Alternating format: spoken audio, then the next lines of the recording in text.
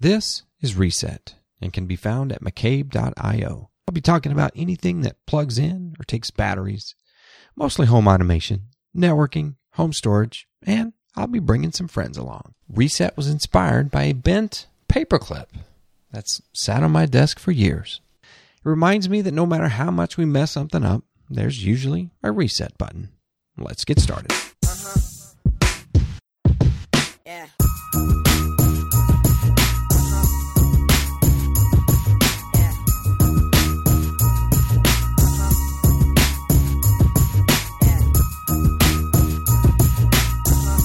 Hello, everybody. Welcome back to Reset number 44. I'm your host, David McCabe.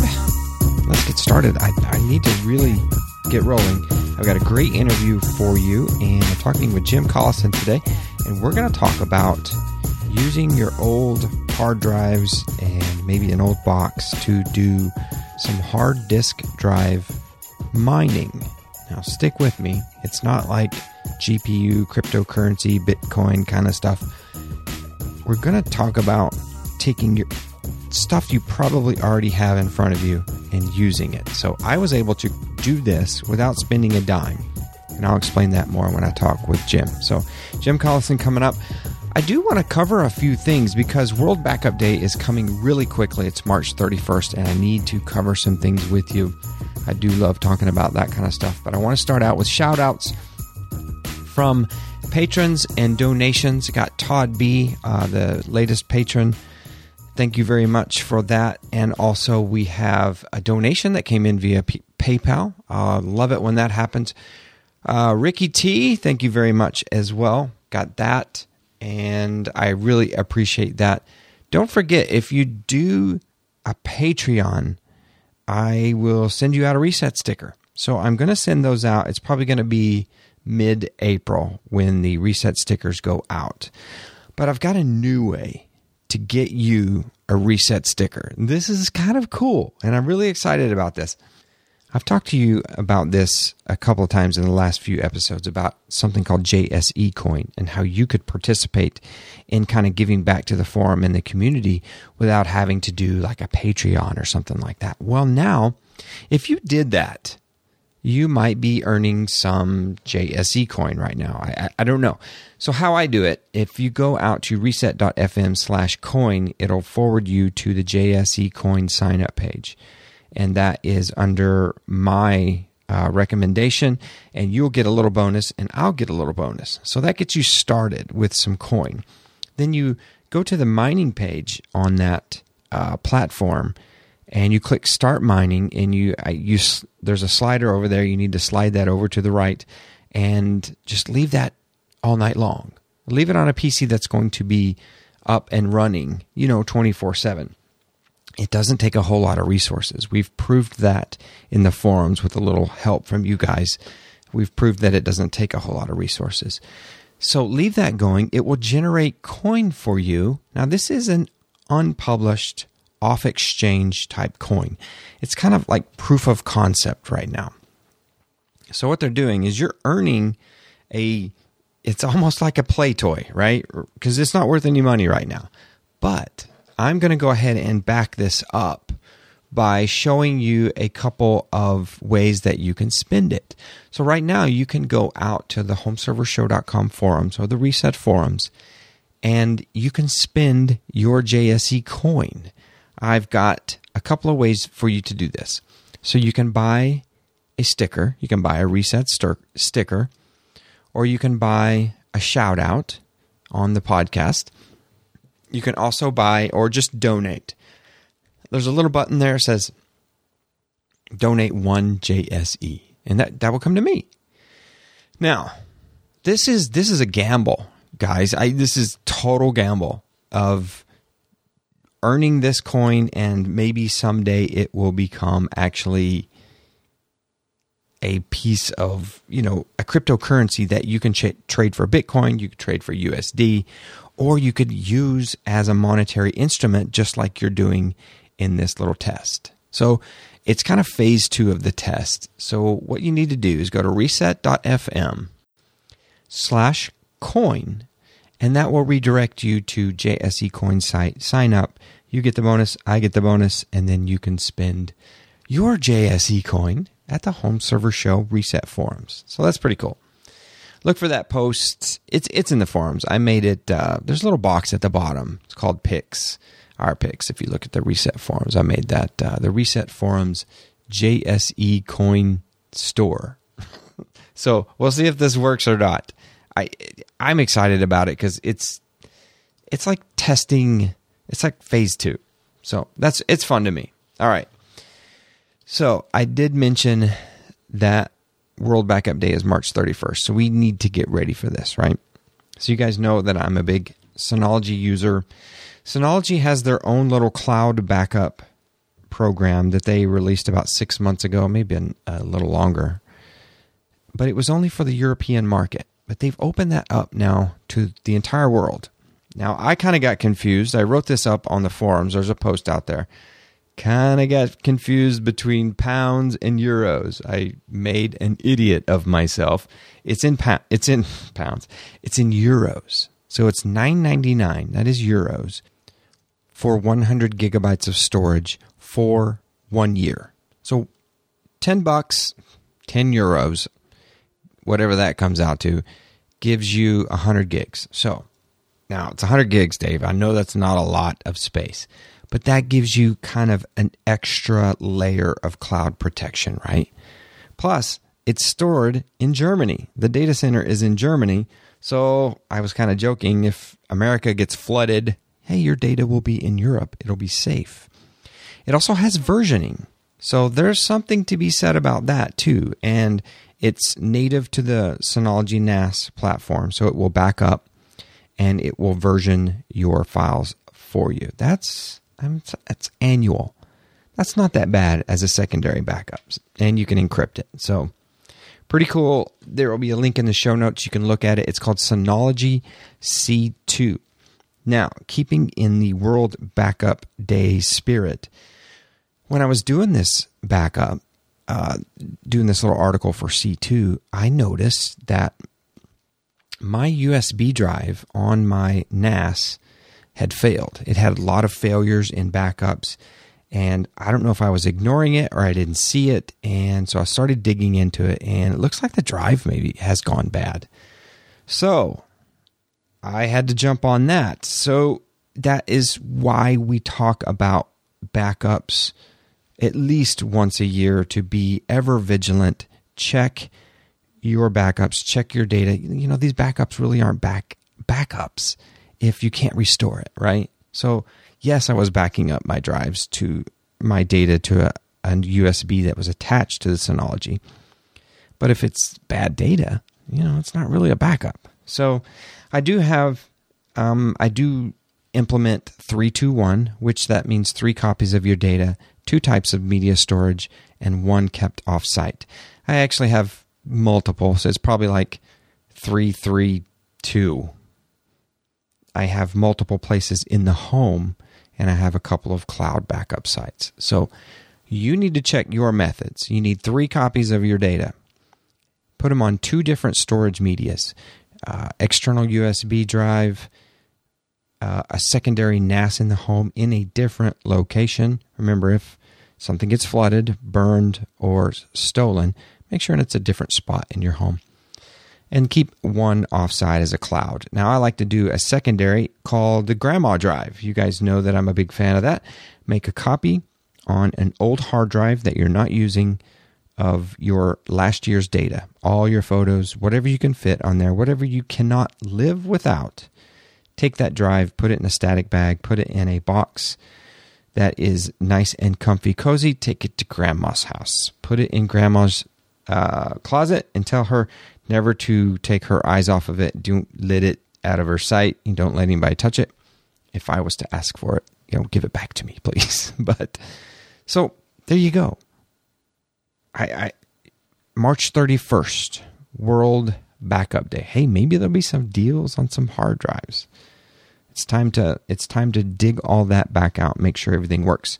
So also, it's a good time to test your UPSs. When was your UPS put into action? What's the date on the battery? This has gotten me before. totally torn me up before. Even had a battery fail in the box without a power outage. Just all of a sudden, everything went down. Battery went kaput. My UPS is screaming and beeping. Everything is turned off because the battery did not give, that surge of power. And it can happen at any time. So I don't want to tell you to test your NAS or anything that important, but see if you can test that battery backup. Take some things offline. Put a load on it. See how long it runs. Try to test those out.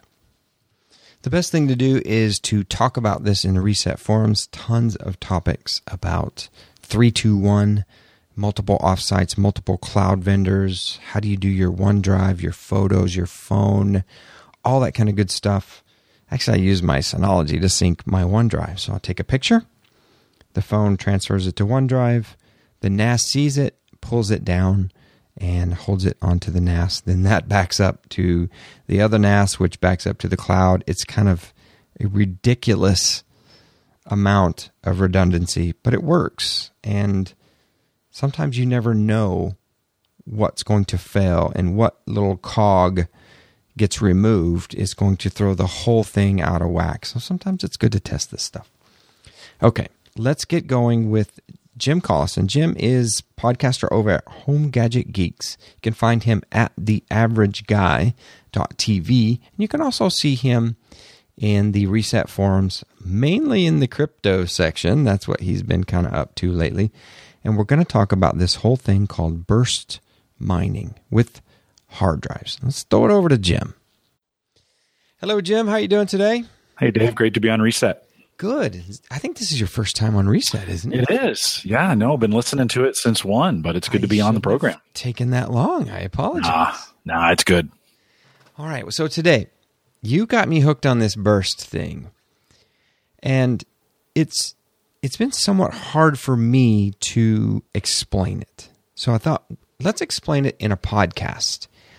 And I think I have some of it down. I think that I have most of the lingo and stuff, but I'm going to dumb this down. So everybody listening out there, it's okay. So we're going to talk about burst hard drive mining, and I'm going to try to ask Jim all the, what I'm going to call, maybe even second grader questions. Maybe we'll get it up to fifth grade, see if we're smarter than fifth graders, and see if we can bring this to the masses.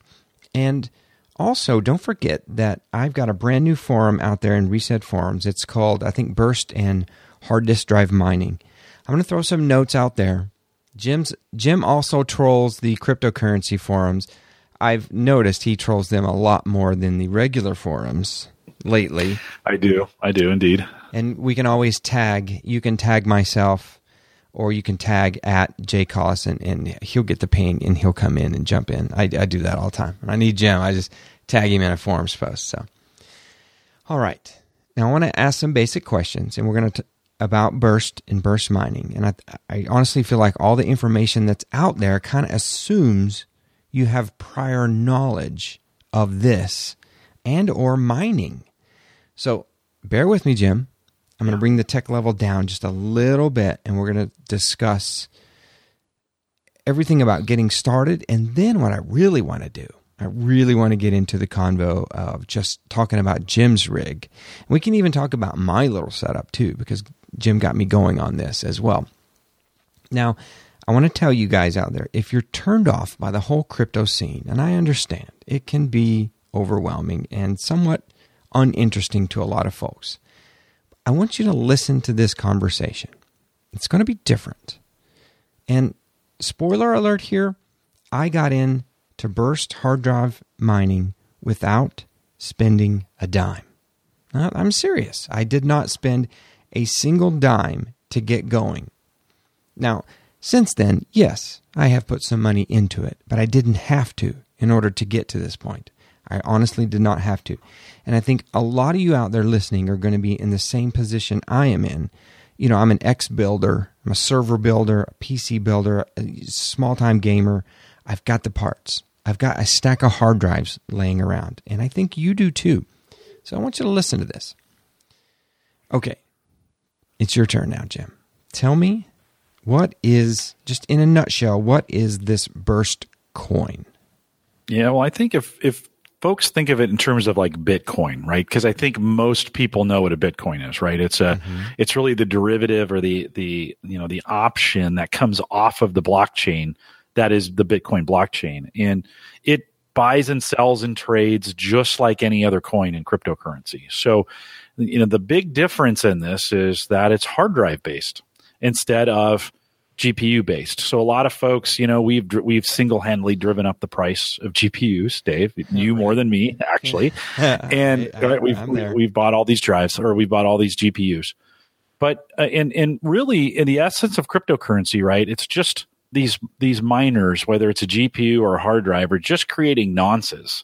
And this nonce is just a random number that tries to solve itself to the blockchain to kind of really solve the equation that is the block. That's all it is, right? It's creating this crypto. That's why they call it, right, cryptocurrency.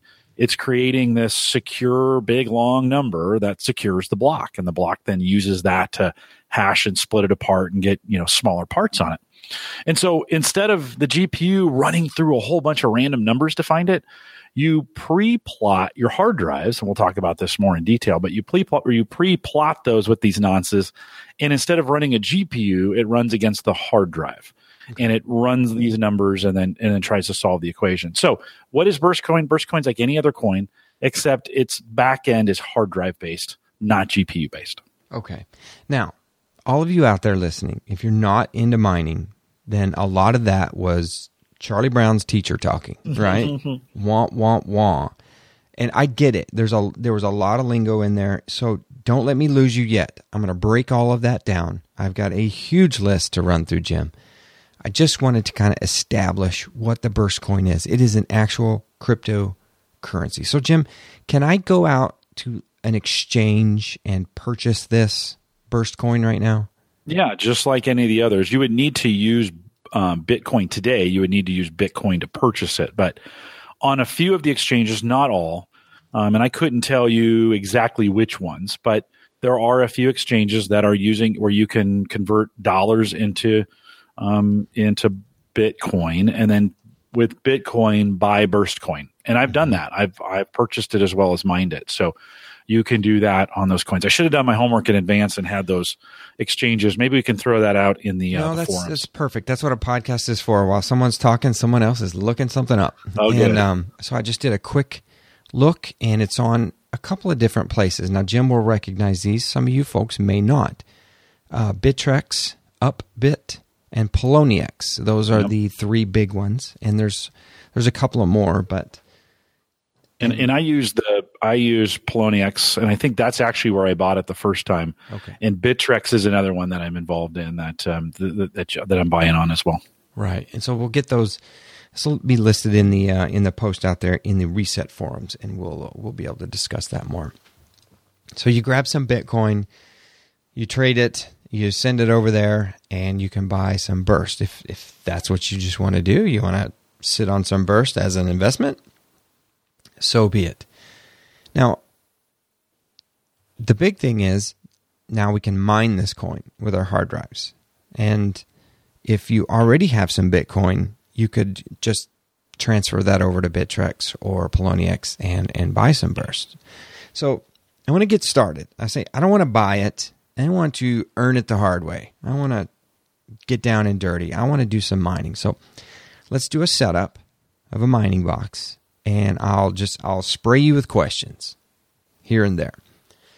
So, what are the hardware requirements, Jim? Let's talk about hard drives later, but just hardware in general. What am I going to need? Yeah, the beauty of what we're doing, it really fits nicely into the home server community, because we all had boxes that were kind of set up for large amounts of storage and pretty adequate.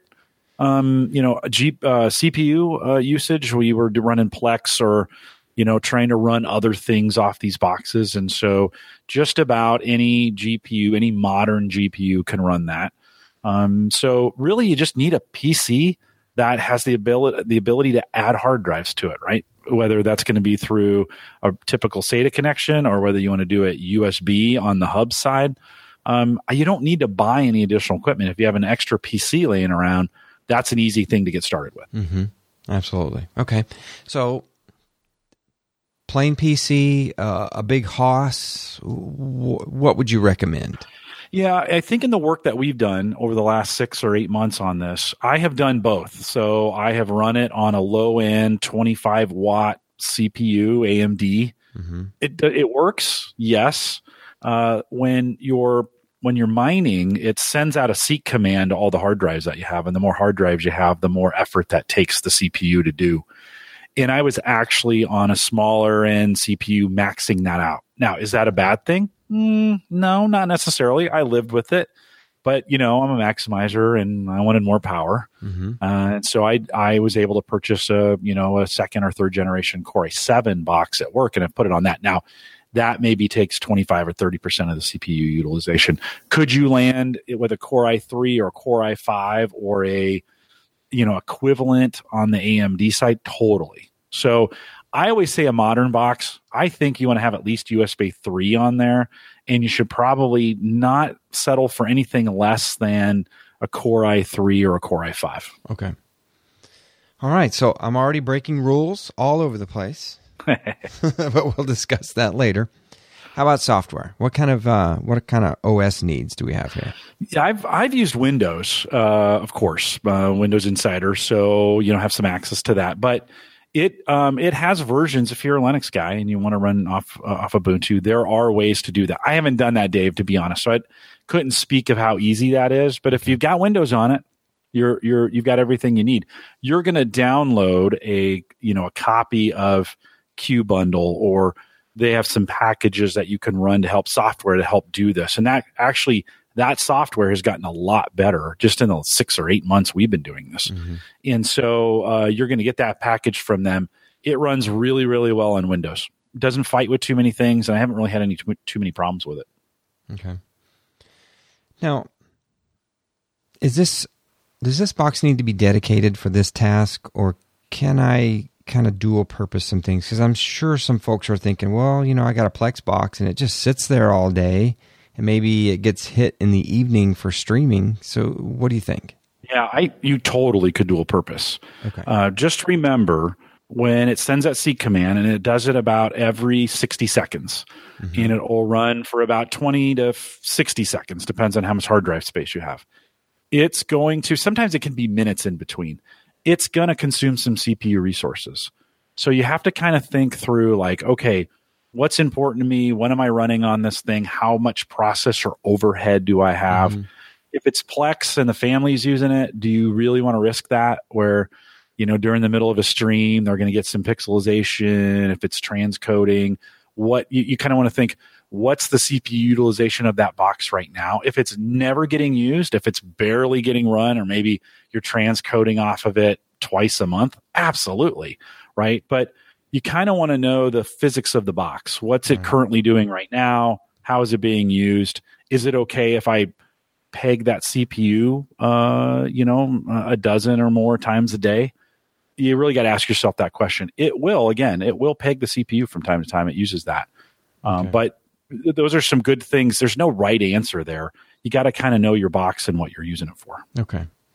And I don't want to get too ahead of the chat, but the drives we're using and talking about, the hard drives, can always come out of that box and go to its own dedicated box without terribly much pain, right? This should be pretty easy. And we'll get into that. Sure. And because we're right there at hard drives. I'll throw in my 2 cents and I'll say, I guess if you're married and you stream a lot, or you do a lot of transcoding, maybe if the wife does a lot of transcoding, you might not want to use that box to mine. Yeah, I would agree. I'd agree with you. But you could also, Jim, I guess if it was that important to run, maybe she's watching American Idol or something, you could turn the miner off. Totally. You could do that. It's a manual process. Like there's no way to set it to say, hey, if the CPU gets to this kind of usage, throttle this one down. That doesn't currently exist. But you could. Yeah, for sure. Mm-hmm. Yeah, because I'm kind of thinking here, just if someone wants to get started and just see the process, they could do a couple of hard drives and just kind of take a look and investigate. So no, totally. Yeah. Okay, so let's get into the drives. Now, this is where I'm going to try to dumb it down, because I know a lot of us have a lot of hard drives laying around.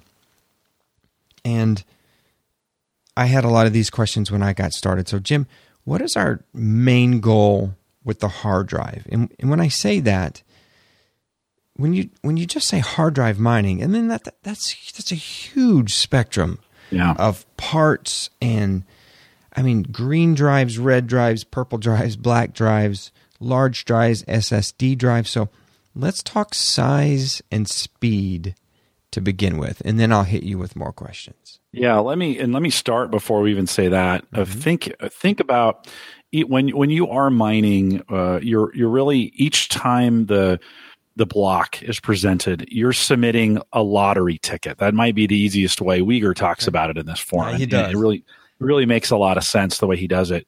You're presenting a lottery ticket to the system, and the more space you have means the more tickets you can present and say, hey, I've got all these tickets. Does one of them match?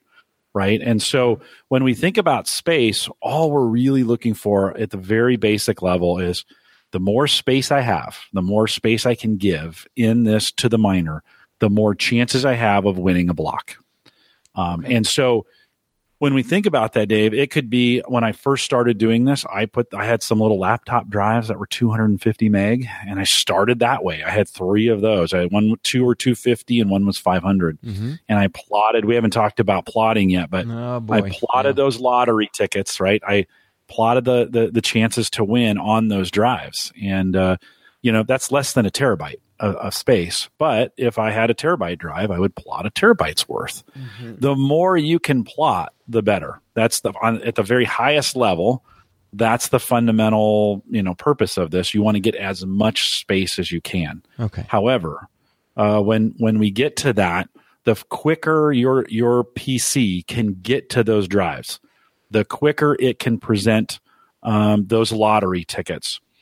Gives you a better chance of winning the lottery in one circumstance. And that's when the blockchain is going really fast. So sometimes it tries to present itself about every 2 or 3 minutes, something like that. But that's not a consistent time. Sometimes it'll be 7 or 8 minutes between blocks. Sometimes it's 15 seconds between blocks.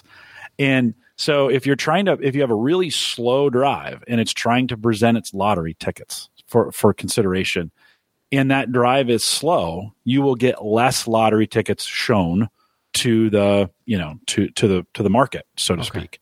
So that's where speed matters. We've had this conversation internally between us for a long time. Does speed really matter? That's when it matters, is when the block goes really, really fast. Is that a game? I mean, is that a situation where you say, oh, well, then my stuff is slow? No, because when the blocks are presented, many of those are 5 minutes or more, and you can absolutely compete. So the faster you can get it. So if you had a choice to go eSATA in the box or SATA drives in the box versus USB, you would go with your drives in the box. But that doesn't mean USB drives are bad. We can talk about that in my setup when we get there.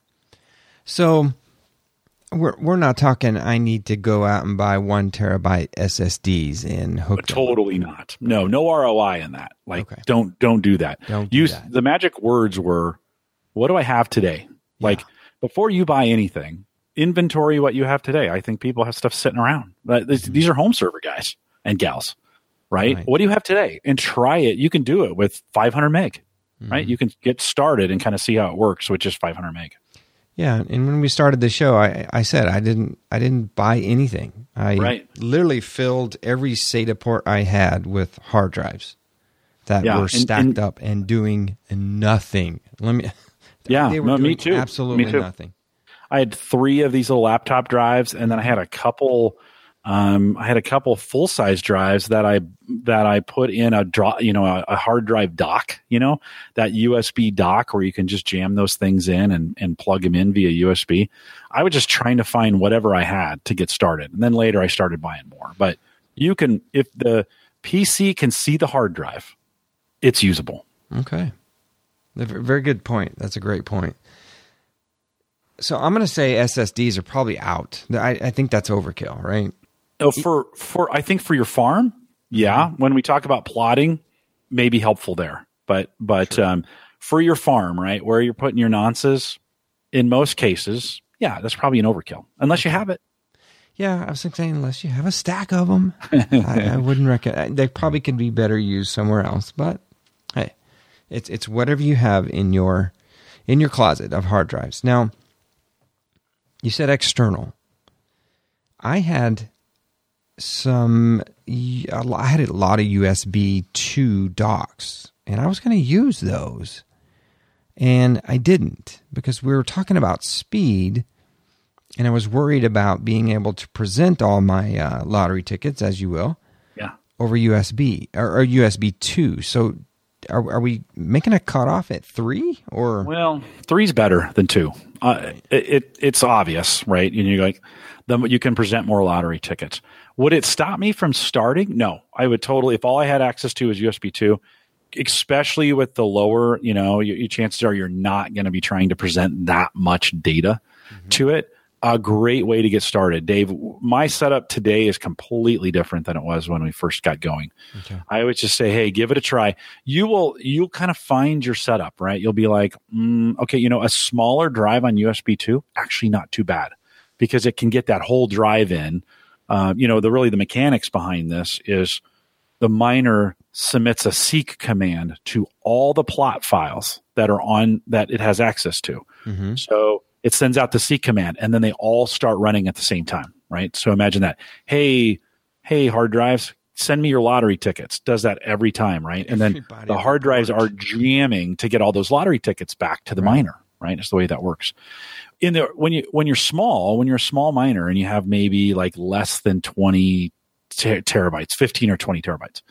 Well, let's maybe say 10. That's probably a better answer. You probably, even on USB 2, could get all those lottery tickets back in time. And you really kind of want to be under a minute. The pros are under 20 seconds to get everything back. Mm-hmm. But let's just say under a minute to get all your lottery tickets back to the miner. So once you start setting that stuff up, you'll start seeing in the miner those times. Like, oh, okay, I kind of can get a benchmark for where I'm at today. The drive speed, if it's a 7,200 RPM, it might do it faster than a 5,400. And so it really kind of matters. You kind of need to jump in and test it. Let me tell you this, if you're a tinkerer, like if you're a guy who likes working on his equipment and messing around with it, you want to do this because there's plenty of places to optimize and maximize and try out different stuff. That's what got you hooked, Dave, was that like you got your hands back in the hardware, right? Yeah. So if you're that kind of person, you're going to like this for sure.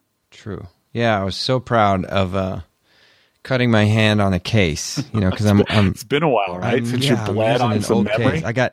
I got chastised, Jim, for well, you have the wrong case. I'm like, that's not the point. I'm back working right here. Feels good to walk away with some cuts on your fingers. Like, I'm back in the case. So, my question is maybe I did this right, but my question is should I use all my SATA drives first? Yes. Load those up in first? theory, yes, you should. Yeah. Okay, because I do see my miner hit those first. And I see and they're the fastest drives, right? Yeah, it's low times, and then it hits those externals, and I see that. It technically doesn't. It technically hits them all at the same time. Okay. Your externals are delivering those tickets back. Reporting faster. Yeah, it's reporting faster. So it's saying, hey, the internal drives can report all those lottery tickets back way faster than your external in most cases. So I asked that question for, the external guy. If he just has, a box and he's got an external 3 terabytes sitting around, hey, try it. Totally. Yeah. Okay. No, right on. I would give it a shot. It's a great way to get started. Okay. So now, so far it's been easy. And this was easy for me too, getting up to this point. But now I want to get into the pain points. And that's prepping the drives. And the key word, what you said earlier, plotting. And we'll get into nonces again as well. So Jim, before you can't just hook this drive up to the box. And there's a lot of things to consider as well. So before you mine, you have to prepare each hard drive for mining with a process called plotting. So can you once again kind of slow down for me and tell me exactly what is plotting the hard drive? Yeah, so we used the word nonce earlier. Mm-hmm. We're going to say nonce is equal lottery tickets. That's let's establish that, right? A nonce is just a lottery ticket, chance to win in the system. So preparing that drive, you would prepare that like any other way you would prepare a drive to be attached to a machine to get the best possible performance. So if you're a formatting nerd or a connection nerd, and you know how to put your drives together in a way to get the best possible speed performance out of them, that's how you should set them up, right? If you're not, just plug them in and do the best you can. Plug them in, format them if you want to. You don't have to. It's just all you're going to do is grab space to drop these lottery tickets on. And it can be as simple as making a folder that's called burst. That's what everybody does. That's what they recommend. Get on that drive, create your burst folder, and that's your very, very first step in plotting, right? So you got a folder. The QBundle, we should probably back up a little bit. In the software that you start with is called QBundle. It's available at burst-coin.org. So Dave will put that in the show notes.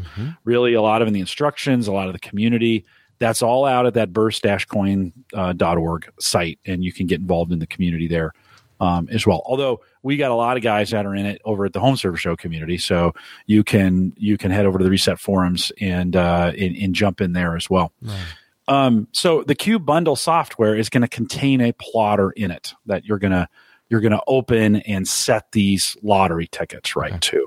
And once you have that very first folder, you're ready to go. So that's the very first step. Okay. So do I consume the entire drive? Because in the plotter software, and I know everybody can't see this now, but in the software there are a lot of choices, and it allows you to choose the size of the plot file, because it's like one big contiguous file. Isn't that right? It is. Yeah, you're just going to dump a bunch of numbers to it, right? Okay. So it knows how to read. One big file. The software does all the hard stuff with putting the numbers in there, so we don't have to worry about that. But we have to choose the size. Do we consume the entire drive? Yeah, if you want to, if you're not planning on putting anything else on that drive, take as much as you can. I don't like Dave to ever fill up a hard drive completely. There's just some things that need to go on with that drive that I just don't want it 100%. So I would set it at 100 and then I would back it off just a little bit. I'd give it a few gigs of space just so it wasn't at 100% usage.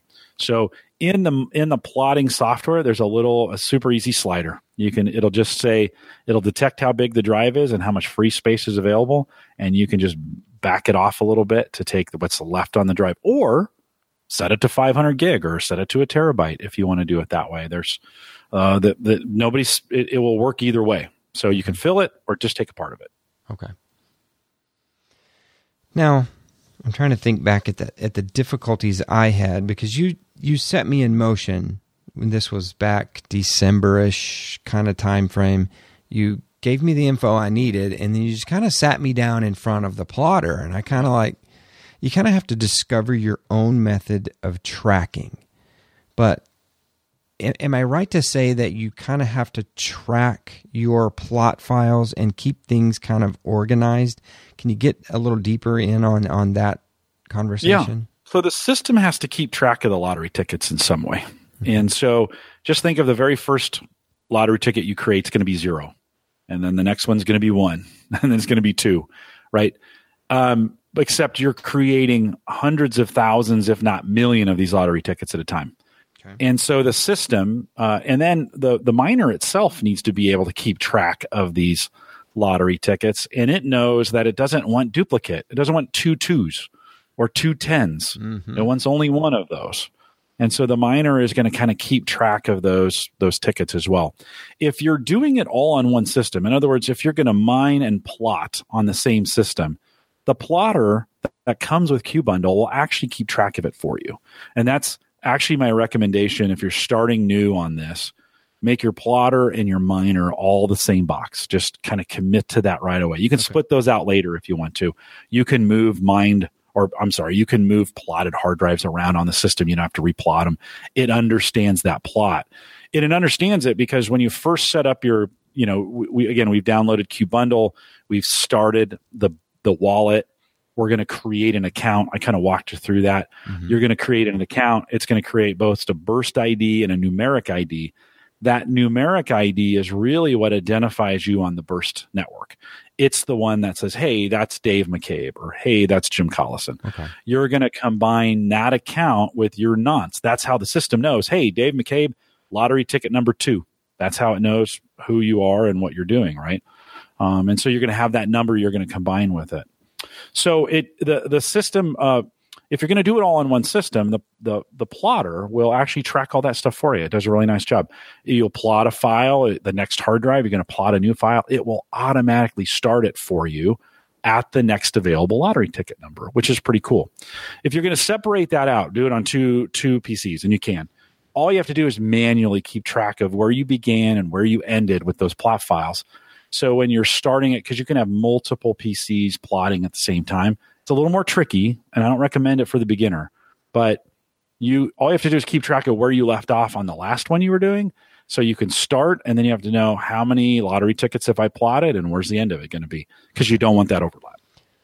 And if that seems complicated for anybody listening, to an audio podcast, I think it becomes more aware once you have that plotting software in front of you. Totally.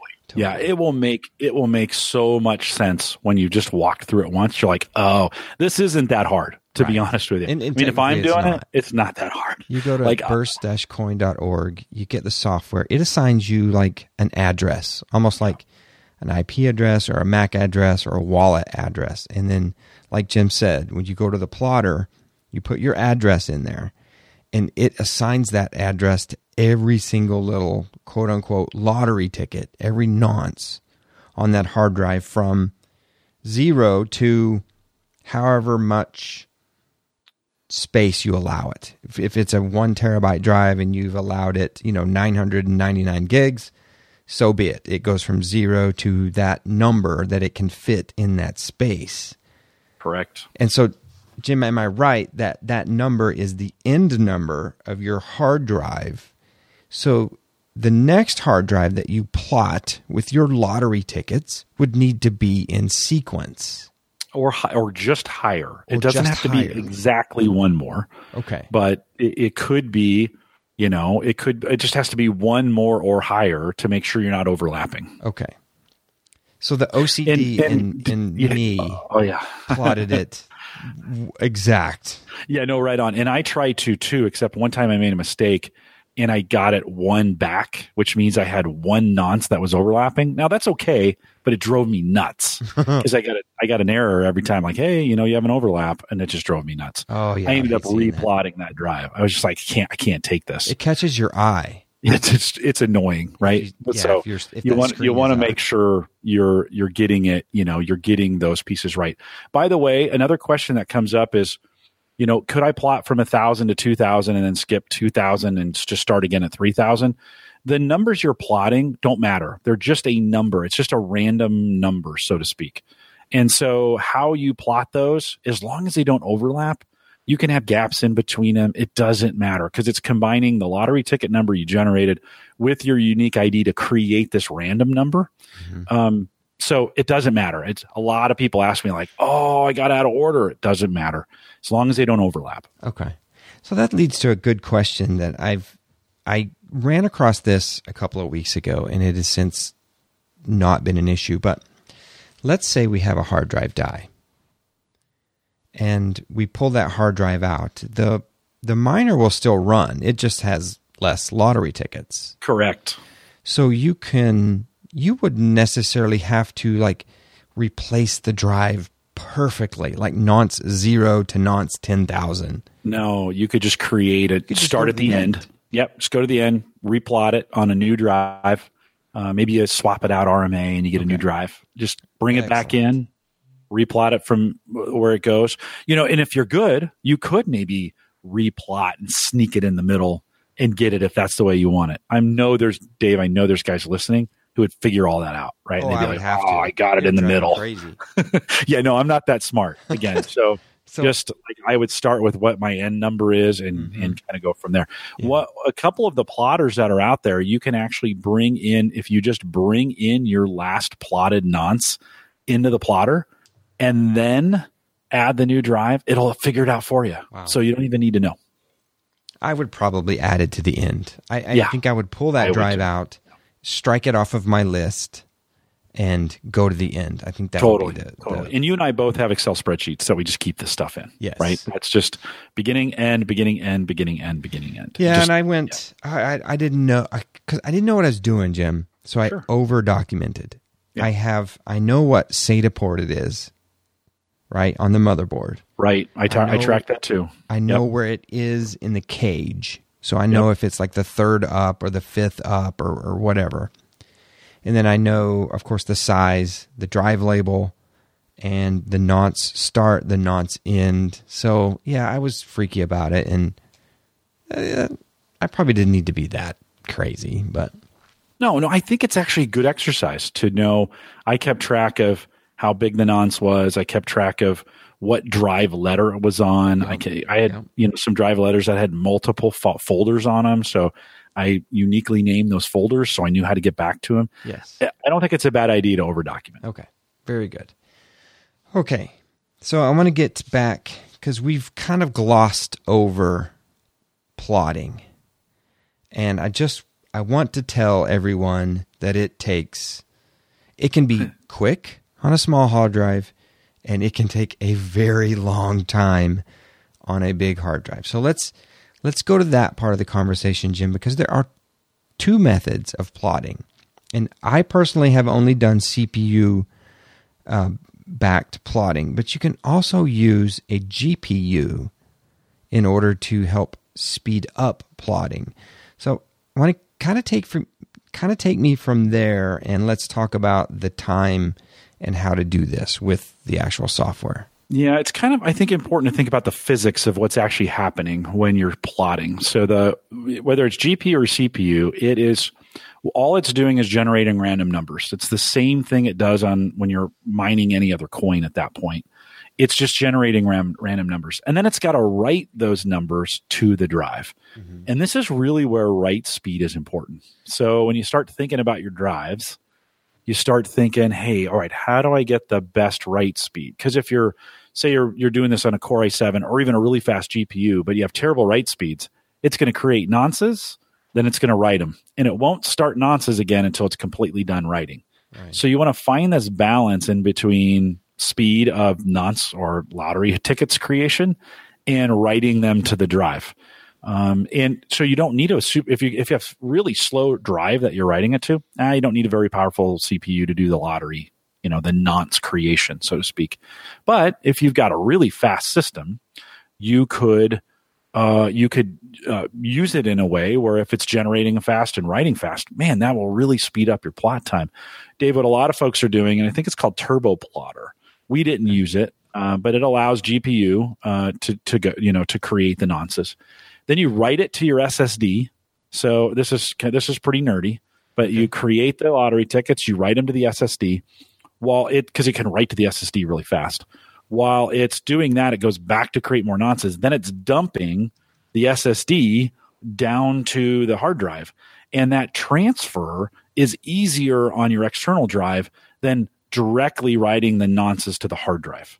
So it's kind of an in-between, so to speak. Doesn't mean you have to do it, but it's another way to speed it up. I've also had people have a big SSD drive, and they write to the SSD first till it's done. Then they just transfer it over to the drive and start that process over again. So if you think about the physics of this, however you do it in a way, and this is where it's going to vary based on your equipment.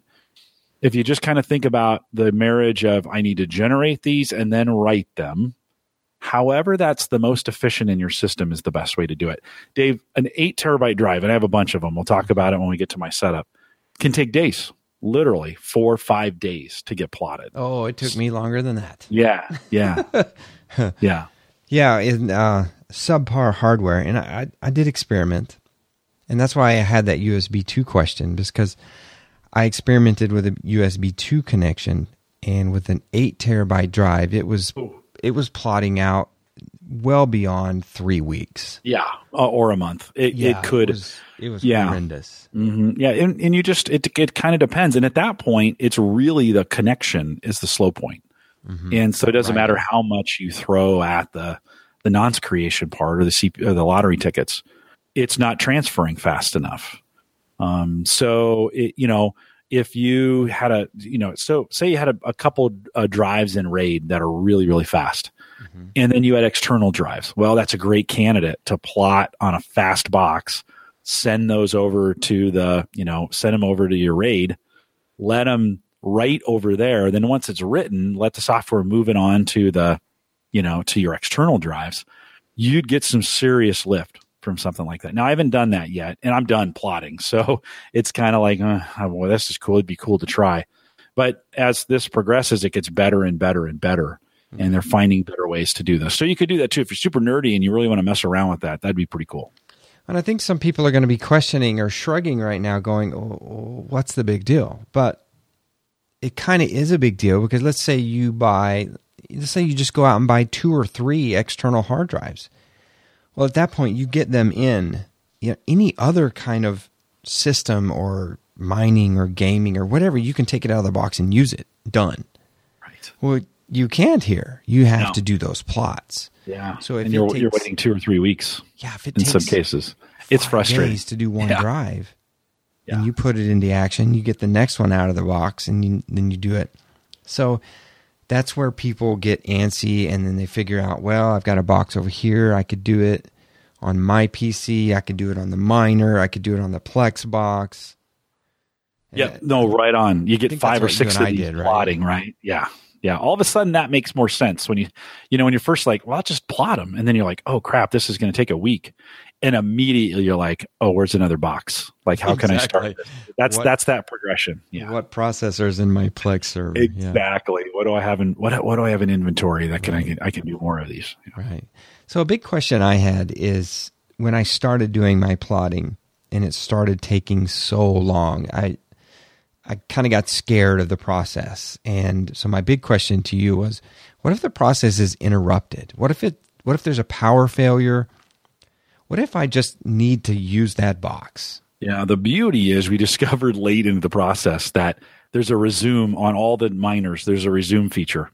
So you can just go in there, allocate your memory and your CPU usage. By the way, that's really cool. Inside these miners, you can kind of dedicate, hey, I want to take 3 or 4 threads and I want to take 12 gig. The more you can throw out, the better, right? But and that's in memory.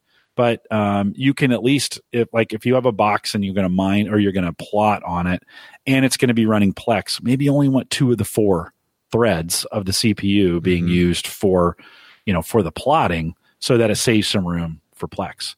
But there's a resume feature. So you just go up there, hit resume, point it back to the plot file. It knows exactly where it left off, and it just starts again. So it's kind of bulletproof. I mean, if you lose power, something gets interrupted, you're safe.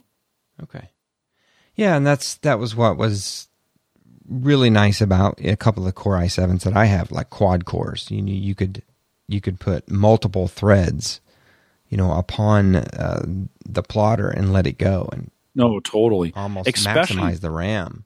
Yeah, especially when it's bound by the I/O. And, I've got a big i7 box with 16 gig of RAM, and I could get 2 drives on that same box plotting together because it was I/O bound and not CPU bound. And so you would dial down the CPU and say, hey, take two threads and 4 gig of memory and run this thing. And that was actually on that box. That was actually really handy to have 2 drives, 1 box run at the same time. Okay. Now, we've talked about CPU importance on mining. We've talked about the importance of it when plotting. Now, obviously, your first hard drive, if you're just plotting your first hard drive, you can do that on the miner because it's not doing anything else, right? Totally. Yep. What about that second drive? Does that interfere any? I'm trying to mine. Yeah. It's a great question, Dave. I need to plot. And the answer is yes, it does. Because you think about you're taking up I/O on the bus. When you're writing, so, hey, I'm creating lottery tickets, I'm writing them to the drive. Mm-hmm. Anytime it's writing, it's taking up I/O bus to get that done. then when your miner is trying to access those drives, those other drives, maybe on the same bus, to send those lottery tickets over to the block, it slows it down. The question is, how much does it slow it down? So you'll only know in testing, like you'll only know in your own equipment just how much that is a problem. If you start mining and you do a benchmark and you're like, hey, all my drives are getting back to the block within 30 seconds, and then you start mining and then you start plotting and mining, and all of a sudden it goes to a minute and a half, well, I got a little problem there. Like maybe you shouldn't plot on that box, right? The IO across the bus isn't enough. So if you had another box, you obviously would want to use that. I guess if you don't have anything else, it is what it is. The SATA bus, if you've done it, if you've created these drives on SATA, but you're doing the plotting on USB, different buses. So it's not going to affect it as much. It still is going to affect it some, but not as much as if I was cranking them all across a USB bus. USB is not as robust in that sense. So again, the way you have it set up kind of matters. I feel pretty comfortable with your community kind of understanding that part. Like they're like, oh yeah, that makes sense. You just need to make sure you've got enough IO to make it work. Yeah. I think we're going to pick up some burst miners here. I think that we're going to get some super addicting. We'll see, because when we get down to the nitty gritty down below, but right on. I wanted to add, there's certain satisfactions in life, right?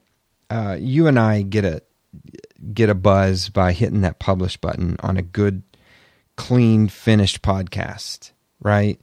There's a level of satisfaction there, and I can tell you, the level of satisfaction that I found that I had missed all these years, because I switched from server to NAS, and I kind of stopped building, and I kind of stopped tinkering and testing.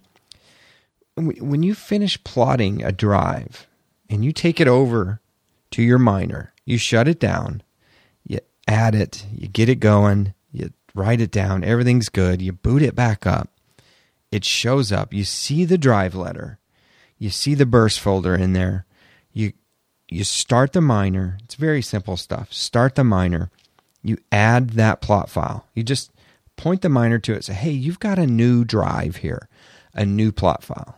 And then you just click start mining. There's a real high satisfaction level at that point when the miner says, oh, k:\burst, and the terabyte level of your mining operation increments, another 7 point whatever terabytes. Very high satisfaction level there. No, it's incredibly satisfying then to watch it mine. That was a surprise for me when we were GPU mining, and it kind of goes through some gook in the, GPU mining, and you get the window opens and there's a bunch of numbers in there, and that don't really make sense. You kind of don't know, and it gets kind of standard. Well, this is like watching Keno or the lottery. Like every single time a block is presented, you got a shot. And it shows you that. It shows you where you landed, right? So that's pretty cool. For me, that was the thing. I'd kind of just sit and watch the miner run, and you'd be kind of like, this is kind of cool. There's a bunch of nerdery. There's a bunch of advanced nerdery you can do even beyond that to keep track of this. So this isn't the end. Once you get it running, there's still some things you can do, which I think a lot of guys really like. Literally chapter 1. Yeah, but even that is terribly satisfying. Right. And I'm going to start down time to mine. I want to finish that thought, because I've moved all my mining gear downstairs towards, the basement areas, the stuff that I don't touch. And your servers, your routers, you don't go near it, right? Right. It's downstairs in the basement. You don't go down there a lot. And I thought, someday I'm going to move that burst box down there, but I can't do it. I like it up here because I keep a monitor on, because I walk by it, 2 or 3 times a day in my office, and I just watch that window iterate, right? You watch the plot files bang away, and the window scrolls, and you can see your status and whatnot. And so it's nerdly satisfying. Totally. It very much is so.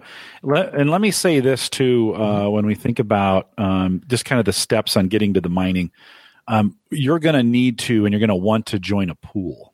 And this is a kind of a confusing spot. So we're not. Let me work you up to that. Okay, go ahead. You're about 2 minutes ahead of me. All right, sounds good. All right. So Jim, we have our box. We have our operating system.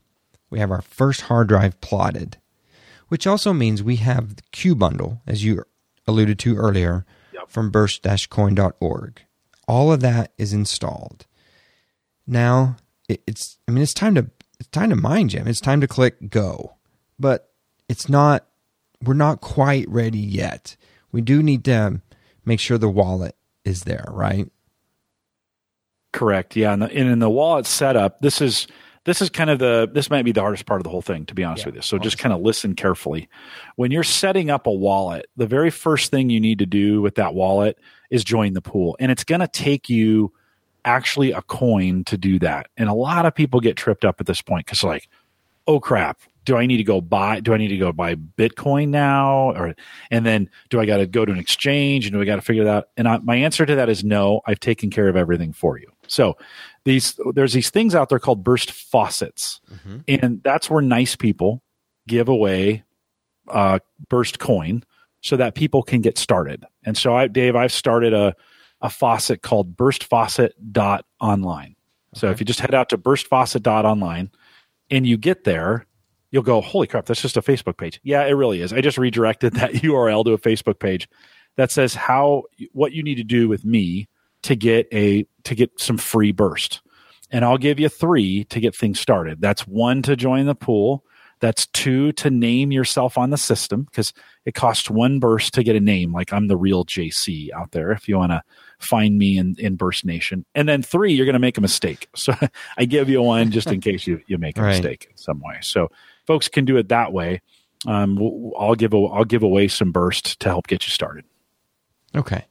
So I'll go back. We have our box. We have everything's loaded. Our hard drive's ready to go. Q bundle's ready to go. We need some burst coins.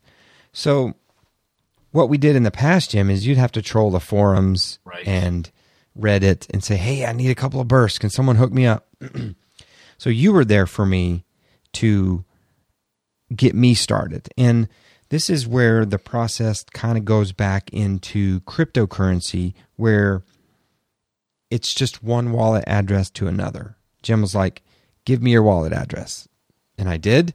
And he transferred 4 bursts to my account. Now, the cool thing is I can go back into my wallet and still see that transaction plus 4 bursts December 28th at 12:34 p.m. I see it. I see his address. I see my address. It's really neat. Now, if we go a little further, you can see where I actually earned some burst and I paid Jim back. January 6th, I sent Jim 6 bursts, 4 for a payback, 2 as a little tip in my hat to Jim, right? Nice. It was nice. Nice job. It allows me to see, I can see it 4 in, 6 out. It identifies, at the time I didn't know it was 5 cents a burst, right?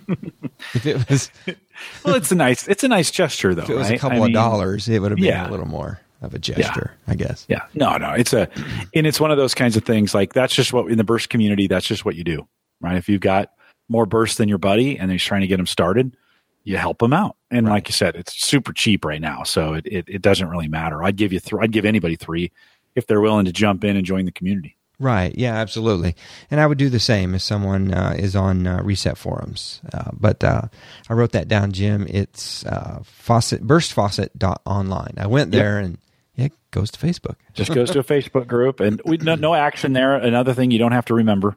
But it's just a way of helping out. And I've got a little process to get you set up to get that. If you're in the community, you can ping me in the forums too. It doesn't. Right. This is just a way to get it out there publicly. Yeah, I would say, because we know a lot of our listeners, but almost personally, we've shaken their hands before. Totally. Anyone out there, I would give you the burst to get you started, and Jim would too. So okay, so we have our burst, and we're ready to go. We're ready to click the button. Now I want to go back over it again, Jim, because I understand blockchain. I understand proof of work and those methods of mining. One more time, the hard disk drive mining, because here is the big question. And the fundamental part that I think people have trouble with is when you're throwing your GPU into a mining pool, you are saying my GPU is going to be a part of the coin's blockchain and help it solve equations, solve blocks. If you haven't studied blockchain before, by doing that, you are becoming part of the online ledger, right? You're the accounting book. You're becoming part of that ledger, helping the system track the transactions and whatnot. So, Jim, can you, maybe I just explained it, but you do that? Explain that for me. Yeah, when you're Burst? When you're running a wallet, and the wallet is fully in sync, you are in a sense a node on the blockchain, right? You are a representative of the ledger on the blockchain. So the more we have on the network, the better, right? From that standpoint, that's kind of the way the ledger works on any fundamentals of blockchain. That's kind of the way it works. Where it's different from GPU mining is how you started this question, is that what we are submitting with GPUs, we are submitting hashes to the network to solve each one of these equations, right? And so the faster your GPU, the more hashes you have, which in some ways is that lottery ticket, right? The faster your GPU can create these random numbers to solve the chain, the more chances you have of winning. And in a pool, those hashes are all put together. And so the bigger the pool, the more the pool has a chance of winning. The big difference in Burst is those lottery tickets sit on your hard drive, not in the GPU. And the GPU is running constantly 24/7 at its most expensive power-consuming rate the whole time. Whereas with Burst, I send the seek command, that hard drive is going to run for 20 to 30 to 50 seconds, then it stops. And a hard drive runs at 5 watts, not 195 watts, like we found, right? So the power consumption is enormously less.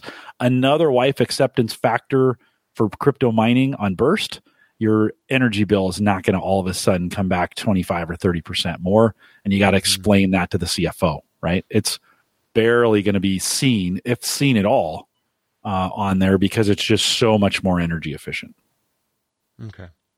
So I'm contributing to that community, to that blockchain, as it were, with my drives. You are. Yeah, you're contributing to the solving of the equations to secure that blockchain, just like you would in any other coin in doing it that way.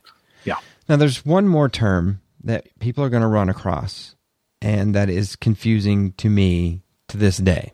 And that is when we start talking about pools.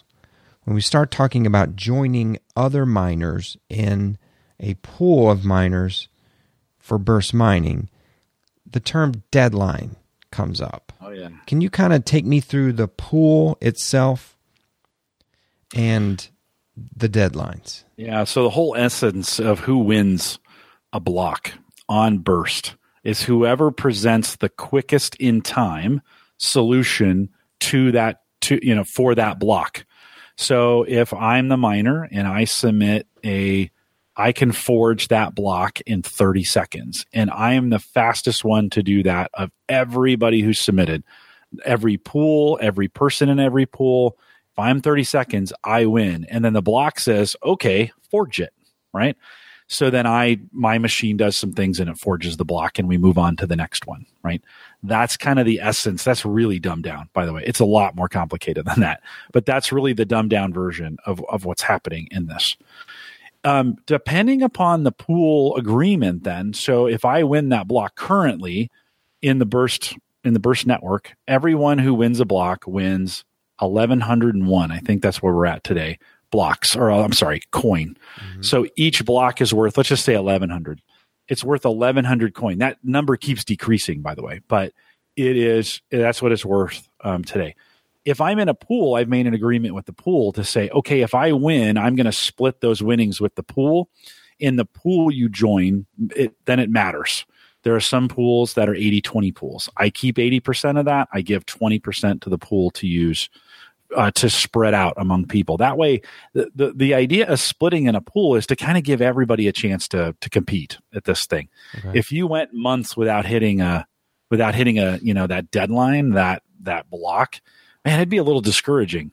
But when you're in a pool, you can kind of hit portions of the block and get paid out a little bit. It's not very much, but you can get paid out some. That gives you a little dopamine to kind of keep going. Like, oh, that's cool. Like, yeah, let's keep doing this, right? It gives you wouldn't win as much as if you were solo mining, right? Because you can solo mine too, which means you're out there in the forest by yourself, nobody else out there helping you. But when you win, you take it all. And in this case, it'd be 1,100 coin if you win. Yeah, that's maybe more of an advanced discussion for later or in the forums, I think, because you're not going to worry about that right away.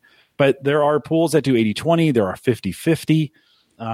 There's a whole bunch of different kinds of pools to get associated with that are out there. But you do have to pick one to get started. You could do solo. I wouldn't recommend it, but you could do solo. But in most cases, you're going to want to join a pool and join the community doing that. And then those winnings are split up accordingly. Right. So if everybody out there is listening, we'll be able to help you out in the Reset forums, picking your pool. And Jim, you turned me on to pool.burstcoin.space. Yeah, that was my starting one too. Okay. I'm still there because it's a good place to be. I think it's a great starter. Yeah, I think it's a great beginning place to go. A great pool, good community. It really, I think it's, I forget what the split on that is, if that's 60-40 or... Pool info. Do you remember? It's been a while since I've been in that pool. I moved to a... 60% shared over miners. Yep. So 40-60 actually is that one. You keep 40, 60 goes to the pool. It's kind of nice. I moved to an 80-20 pool and had success there. And then lately I've moved, actually, this is going to sound counterintuitive, but I've moved to a 50-50 pool and I've had great success there too. We've just been testing that and we'll probably be talking about it on the forums here coming up. But yeah, that space pool is a great place to start. Yeah. It gives you a chance to, when someone hits the block, you get to share, you get coin. Yeah. Now, going back to my wallet, I told you that you got me started on the 28th. I got a burst payment January 4th. I'm talking 6-7 days. Yeah. Yeah. How much was it? Do you remember? 29 whole burst. Yeah, 29 burst. But it's activity, right? It's something. Yeah. When you see something hit your wallet, it's a nice moment. Yeah, and some pools have minimum payouts, so every time they hit 500 blocks or 500 coin, you get a payout. Some are 100. The current pool I'm in, every 100, it'll pay out. Just boom, done. It's in your wallet. Yeah. I'm currently hitting about 100 a day now. Okay. No, every other day. So we can talk about that more here in a second. Yeah. So let me see. Let me get back to my notes. So 2 ways to make coin: forging/finding a block, right? Is you were the guy, your drives actually had the winning ticket. And also contributing to the pool, belonging to a pool, splitting someone else's winnings when they found a block. Yep. Okay. So now, how do I see the results, Jim? There's a lot of interpretation that we can't show on an audio podcast, but I guess we can just kind of overview it because I'm looking at my wallet and it's pretty self-explanatory. Yeah, well, the easiest way to keep track of that is in your pool. So you join the pool. Each pool has a website. They have software. You can find yourself in there, and it will kind of tell you what you're currently winning from the pool. And if you win the block, it pays out immediately in almost all pools. It just pays you. It's very startling. It is, and I get congratulations from people when I do that. There's apparently people watching me in the blockchain because a few of you listening to this right now have sent me notes. Hey, congratulations! Like, how you knew before me, right? But so when you hit the block, boom, you get paid out. But otherwise, and this is terribly addicting, but you can go to your pool address and watch that. If you want an example, Dave, you'd said that. What's the .space address again? It's pool.burstcoin.space. Yeah. So if you go out there right now, you can see the pool activity right now. Be careful. Once you see this and you have an addictive personality, you're going to want to join right away. Yeah. Because there's a pie chart and some numbers, and You find yourself in there, and it will keep track of your pool winnings there. You can kind of see where you're at, how much coin you've earned in that pool to date. And then every time they win, a portion gets credited to you based on the deadlines you've been submitting. So the more deadlines you submit to that group, the better, the higher your percentage of winnings of the group winnings are. It sounds terribly complicated. It's really not. Study the thing for about 20 minutes. You'll have it down. It's pretty easy. Right. And we can talk about it in the forums too, because I think it's important to something that I haven't done, as your space increases, to make sure, or I should say space and speed, because you might also be trying to get your drives faster, right? Trying to Correct. improve your pool of hard drives. Correct. So as you improve, whether in space or speed, you should be looking at different pools like you were doing, Jim. And that's something I haven't done. It's just something as you get into it, not a necessity. Like you can join a pool and just set it and forget it. But I've been testing around for the community. I've been testing out a couple different pools just so as people ask me, I can say, you might want to try this pool or you might want to start here. That's why I do it. Yeah, very good. And it's probably time for me to look at something. I just haven't, man. It's running. And you don't need to. You don't need to. That's the great thing about it. It's fine. You're okay with it. It's getting a return that you want. You don't have to go. Yeah. You can just stay right where you're at. Yeah, I earn burst, I would say every 6 to 7 days I get a payout. Okay. Now, all right, Jim, I've made a coin or two. How do I use it? What do I do with it? Well, today, a lot of people lamented that when they watched Bitcoin go through the roof, they're like, "Oh, I should have bought that, 3 years ago, and it was 7 cents." Well, 3 years ago, you were making fun of it because it was 7 cents, right? Everybody was like, Bitcoin's so stupid, and all those things we heard about Bitcoin. By the way, I didn't do it either, and I had the same thoughts. I'm just saying what I thought, right? I'm kicking myself for that. Today, Burstcoin, I don't know. As we record this, it's a penny, right? Something like that. It's a penny a coin. Burst, it's actually better than that. Okay. Maybe 1.5 cents. At least 1.7 cents. Okay, 1.7. Let's just say it's short of 2, right? Not worth a lot. What do you do with it? I like at the big number because you can amass. I've amassed almost 10,000 now. And you like, oh, it's kind of cool. I got 10,000 of something. This is really a future play. Like we're kind of hoping we got into this, Dave, and it shot up to a nickel and then a dime, and then it collapsed with everything else after the first of the year, right? For me, the future is just having fun doing this one. Never know where this thing is going to go. I kick myself if we get to December, this thing went to 50 cents and we weren't involved in it. I would kick myself like, right. You idiot, right? Come on. You fool me once, shame on you. Fool me twice, shame on me. So it's one of those things for now. It's really just a future investment. It could go nowhere. You could take this and take it to an exchange and trade it for Bitcoin. You wouldn't want to, like not today. It's not worth that much. Yeah, you wouldn't get a whole lot. But No. But also you got to think about some folks out there in the same scenario that I'm in. Zero down, right? Yeah, right on. Didn't pay a dime, and I'm sitting on a wallet full of burst. My wallet's fat here. So it's not really that fat. We'll talk about that and when we talk about my journey. Future of burst, I've got that written down, and don't know where to go with it because maybe I don't want to know the future of burst. But just like you said, if it goes nowhere, it's not a big deal for me.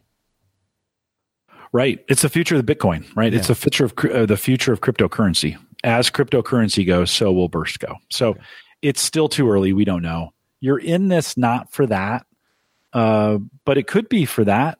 You just don't know. Again, think back 3 years ago. Don't you wish you would have gotten in on Bitcoin? Yeah. So this is maybe one of those things. Exactly. I think I'm going to agree. I'm going to say do this for community. Do this for hobby. Right. And let's talk about our journey here. Let's talk about Jim's journey because yours is so much more impressive than mine. I don't know. Maybe stupid is. But no, you went the cryptocurrency route and then went into Burst, and then it kind of and Uyghur too, Mike Uyghur of your podcast, he sold all of his GPUs. Right. And it's just all in on Burst. So you just tell me your story, Jim. Yeah, well, I did. I bought GPUs first in the fall. 4 1060s. I got you doing it. We talked about it at the meetup. Others followed. I still have 4 running. That they're not generating very much just because the market's so down right now. I've contemplated selling those GPUs. Haven't. I'm having trouble pulling that trigger. You know, Dave, you know me. Once I buy something, I have a hard time letting it go. I know you're the world's worst. And here I've built an entire rig and I've sold it and made a killing. I know. And I built a second rig and I'm about to list it on Craigslist. I know. We talked about this at Summit, but I'm just not good at that, and I'm okay with it. So I still have 4 1060s there. I use them. It's great. That's GPU side.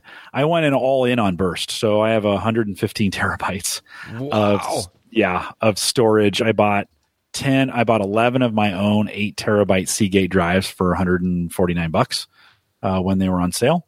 And I have a buddy who bought 3 of his own that I've brought into my network, and we split that up percentage wise. And I've got those all hooked through USB 3.0. Later, I found out I should have bought 3.1 USB 3 hubs. Those would get a little bit better throughput. It's too late. I'm not buying any more crap. Right. I'm not spending any more money. Not buying any more crap. But so I've got this, 115 terabytes or whatever it is. Do I need to remind you how much that is? No, you do not. It's $650. It's under $2,000 at least. But you had approval, right? I did. I took the wife out for dinner and I said, "Hey, I got this business idea. I want you to approve it." And I walked her through the numbers and I walked her through the scenario and I told her, "Hey, if this all goes to crap, I'll just sell these drives on eBay for $100. I'll lose money, but it's not that much money at the end of the day." Right. And it's fun and I want to do it. And she said yes. So we're doing it. She said yes twice. I know. 2 mistakes the woman has made. I'm kidding, Jim. No, I'm just kidding. Nicely done. 2 very good yeses, in my opinion. Yeah, and I did buy. I got a hand-me-down PC from work that's dedicated. I paid $65 for that, so that was pretty cheap. And I bought probably $100 in USB gear to make it all work. My deadlines are right at 50 seconds, so I'm not sub 30 where I'd like them to be, but hey, that's okay. Half of them come in under 30 seconds, and then the other drives are a little bit slower, so they come in a little bit later. Oh, it's totally cool in the basement, by the way, when they're running. Yeah, these are not heat generators. You're not generating all that heat. And that setup earns me 3,000 to 4,000 Burst coin a month. 3,000 to 4,000. Is what that turned out to be. So do the math on that. That gets me like a cup of coffee at Starbucks. Starbucks. Let's say it's 2 cents. That's $80 a month. Yeah. Okay. Yeah. And I figured when I did the figures way back when, it was December, and it was 10 cents at the time. And I said, even if this goes down to a nickel, we're okay. Like it makes sense. Bad. Okay. Right? I didn't anticipate it going all the way back to a penny, and now it's around 2 cents. But Dave, even that being said, it's not like I mortgaged the house or I took out my 401k, right? This was a tax return that I dropped into this. And I have had so much fun working with you and Uyghur and Ken and Mark Robson on this thing. It has just been a blast. So that's, for me, entertainment value is worth something. Yeah, it's a laptop. It's a computer. It's a big screen TV. It really is. Yeah, spend your money the way you want. Don't let anyone know. Right. And I'm having a blast. I'm having a blast getting it done. Right. It has brought me back to the early days of Home Server when we were talking about this all the time and IMing each other and keeping each other up to date on, in social. We went dry for a while, which is kind of boring. Like, stuff's boring. And this has kind of brought some of that excitement back. Right. Yeah, I agree. I like the camaraderie of it. I like the community. It's fun to do. It's fun to own. It's fun to tear up. So my story, I think I've told everybody my journey. I started with, I've got a very, very old AMD box, And I didn't know any better back then. I probably would have given it a better box. And I have one set aside for it. I just haven't made that move yet. I haven't cleared enough time to do that. So I've got a good box ready for it.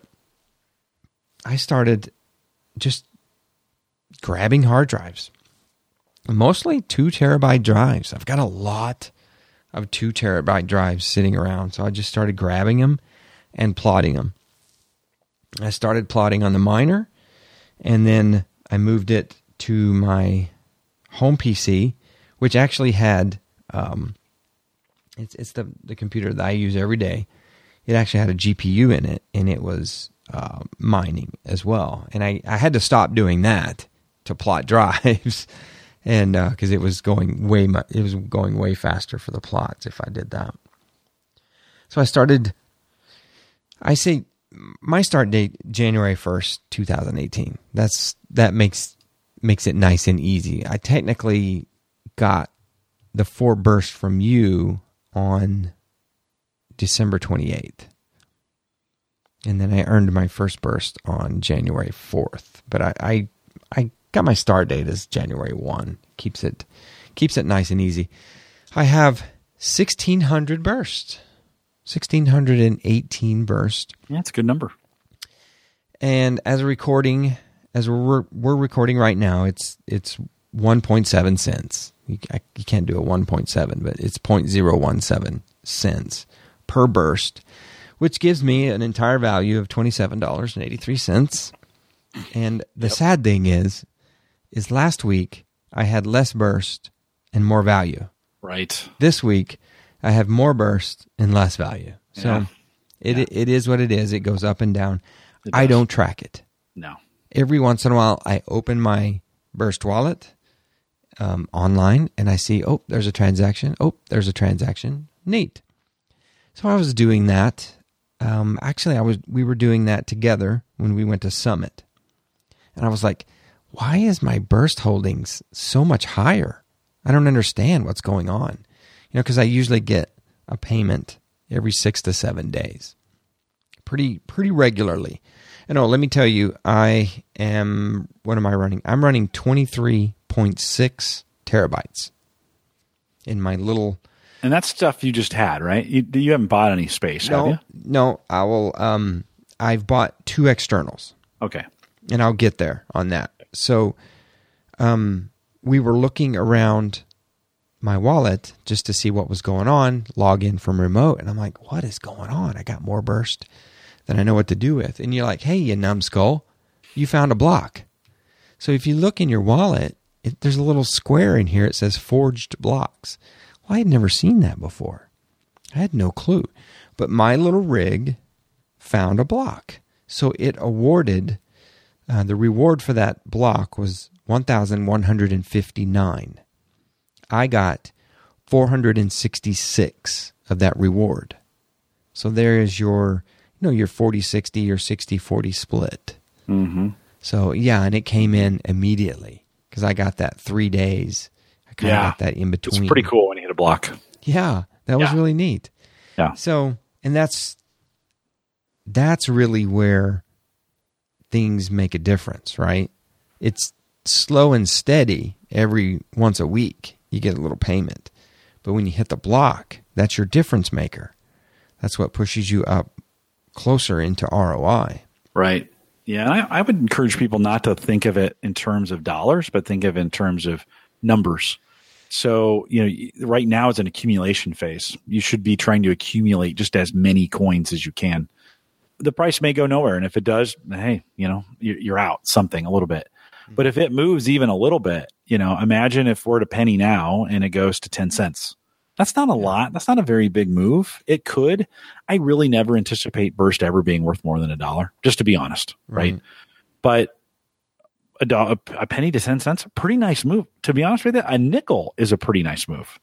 So, don't focus on that. I say focus on the accumulation. It's kind of cool. I've got, 8,000 sitting in my wallet, and you're like, that's pretty cool. Now it's worth nothing, but it's worth something. But 8,000, it has okay, value. Yeah. No, it's just so I kind of focus on the total number as opposed to value, U.S. dollars value. And it is possible. January 7th, Burst was 10 cents. Yep. And if it were at 10 cents today, I'd have $161.